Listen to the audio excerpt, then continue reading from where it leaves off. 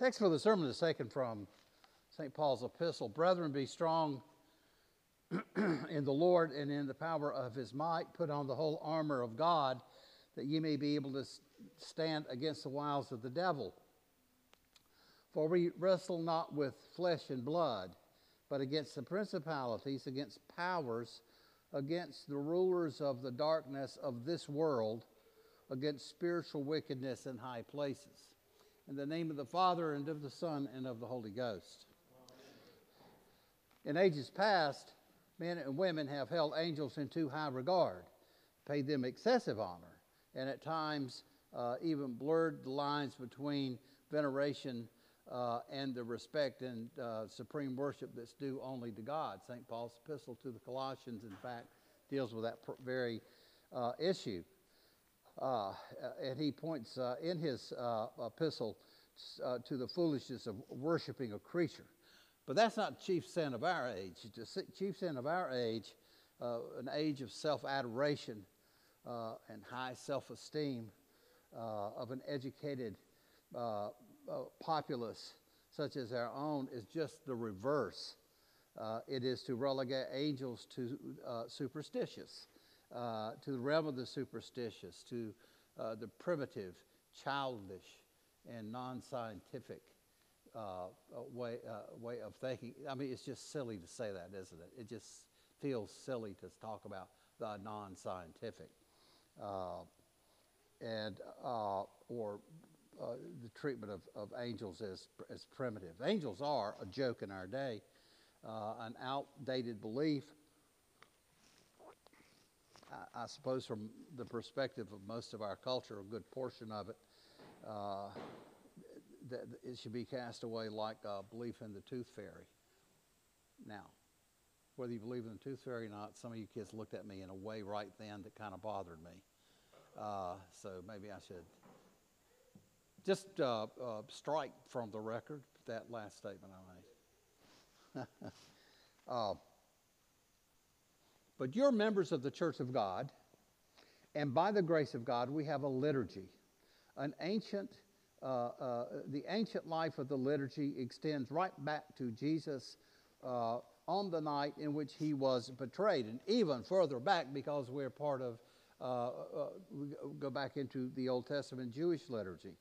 It extends right back to the Ephesian brothers and sisters that we have never met, members of our family who pray for us even now as we pray for them. The Book of Common Prayer will not let us forget, nor will it let us forget them, our brothers and sisters of the faith who live long before us. And it will not let us forget that the world, our world, their world, is not as flat and colorless as the high priests of our culture over there at the university want to convince us that it is. The Book of Common Prayer provides us with several yearly reminders that the world we live in is much larger, deeper, richer than we'll be able ever to, in fact, observe by strictly physical scientific method. The Church declares that there are two worlds, the visible and the invisible, as the Creed puts it. There is a world that we see and the world that we cannot see at this point. The world that we do see is as real as the world that we do not see, and they are not entirely separate realms of being. We know that the external visible world really exists, not merely because we see it, but because we can test what we see. We see the sun, we see the moon, the starry sky, the green grass, the blue oceans. We see large cities, stately buildings, libraries, gardens. We see soldiers, teachers, bankers, craftsmen, children in the city, inhabited by men and women that we can observe and know. We see them constantly moving here and there in some order or the other, and that we all that we take in through our eyes forms a world, immense, magnificent, and splendid.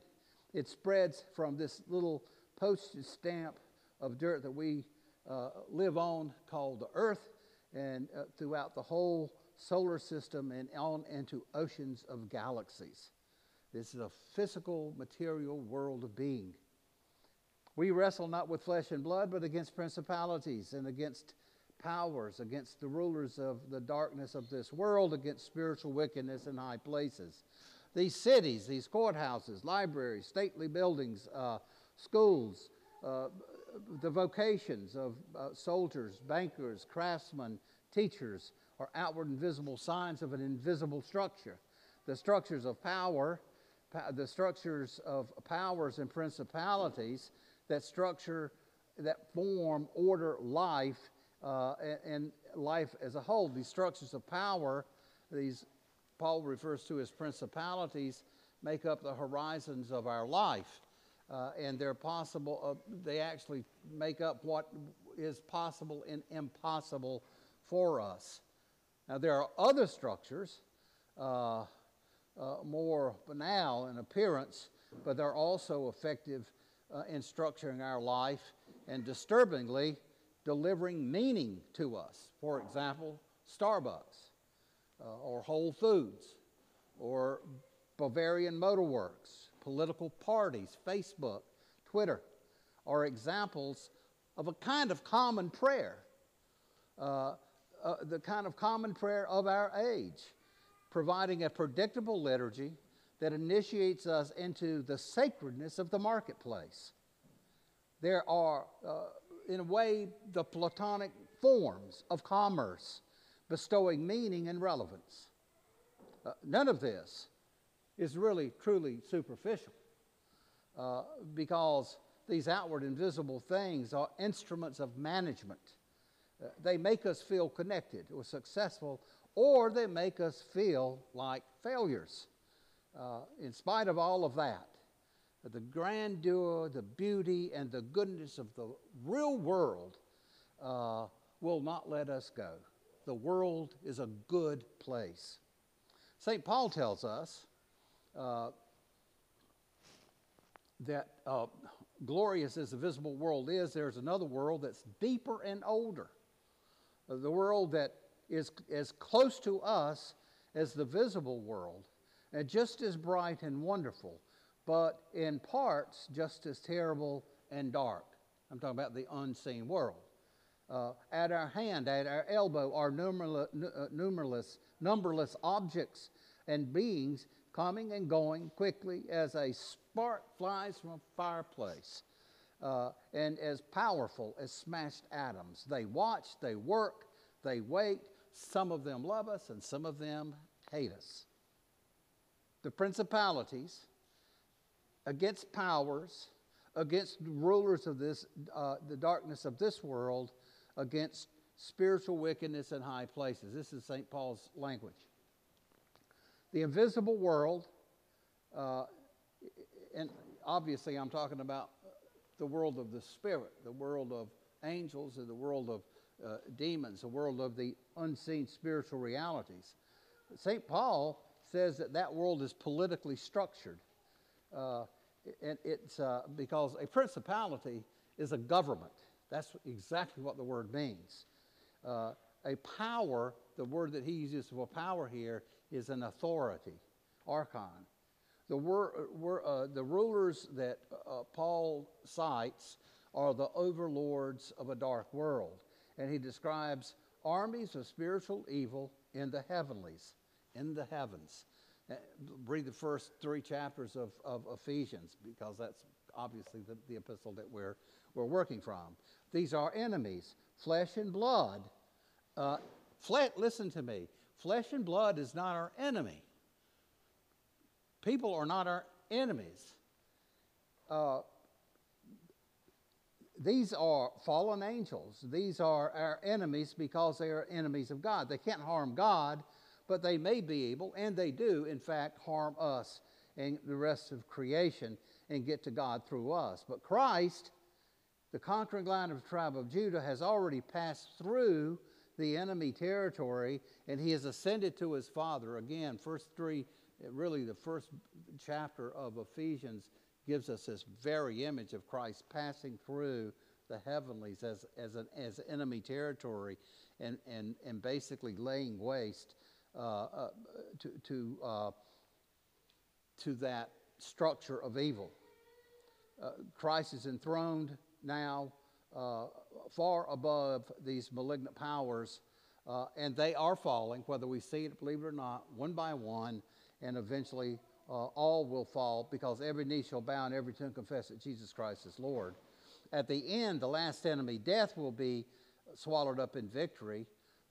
So all these governments and rulers and dark armies are being subjected to the absolute monarchy of Christ, and will be, in fact, subjected to him, whether we see it or not. They are all destined to be subdued princes and powers, and we are not, in fact, at their beck and call. We are fully equipped through our baptism to fight the good fight. We are vested in faith, hope, and love, watchfulness, and intercessory prayer. When we enter into the church, we slip to our knees to say a prayer. We ask God's blessing upon the service, the ministers, and the congregation. We ask God to prepare our hearts to receive his love and his truth in both word and sacrament. And as we worship God, the Blessed Trinity, we are drawn into that as listen to what I'm saying, a cosmic event. It is one that transcends the empirical world that we live in. We worship the Blessed Trinity, and we are drawn into a cosmic event. We join with the invisible powers, the invisible world, and all the company of heaven, including angels and archangels. And we become then, the whole point of the Holy Communion is that we are, in that moment, we become one community with heaven and earth, and with God. A community that includes not only the people who are on their knees with us, but a community that includes all of the blessed departed we have known and loved, and others we've never known, like the Ephesians, brothers and sisters who received this letter. All of us together fulfill our destiny by worshiping the Blessed Trinity. By worshiping God, we are engaging in a cosmic struggle against spiritual enemies of darkness and their overlords. And as we weaken their hold, and we weaken the hold that false forms impose upon us, let me ask you this: what matters to you most in life? What gives you meaning? What do you love? What do you fear?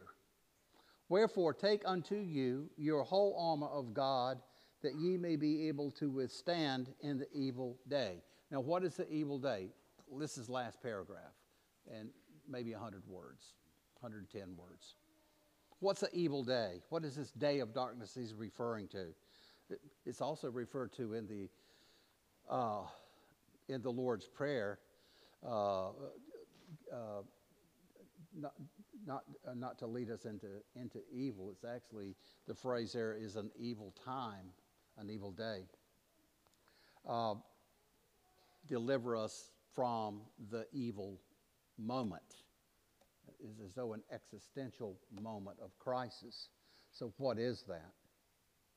Well, again, what do you love? What do you fear? Some of us may fear our own deaths.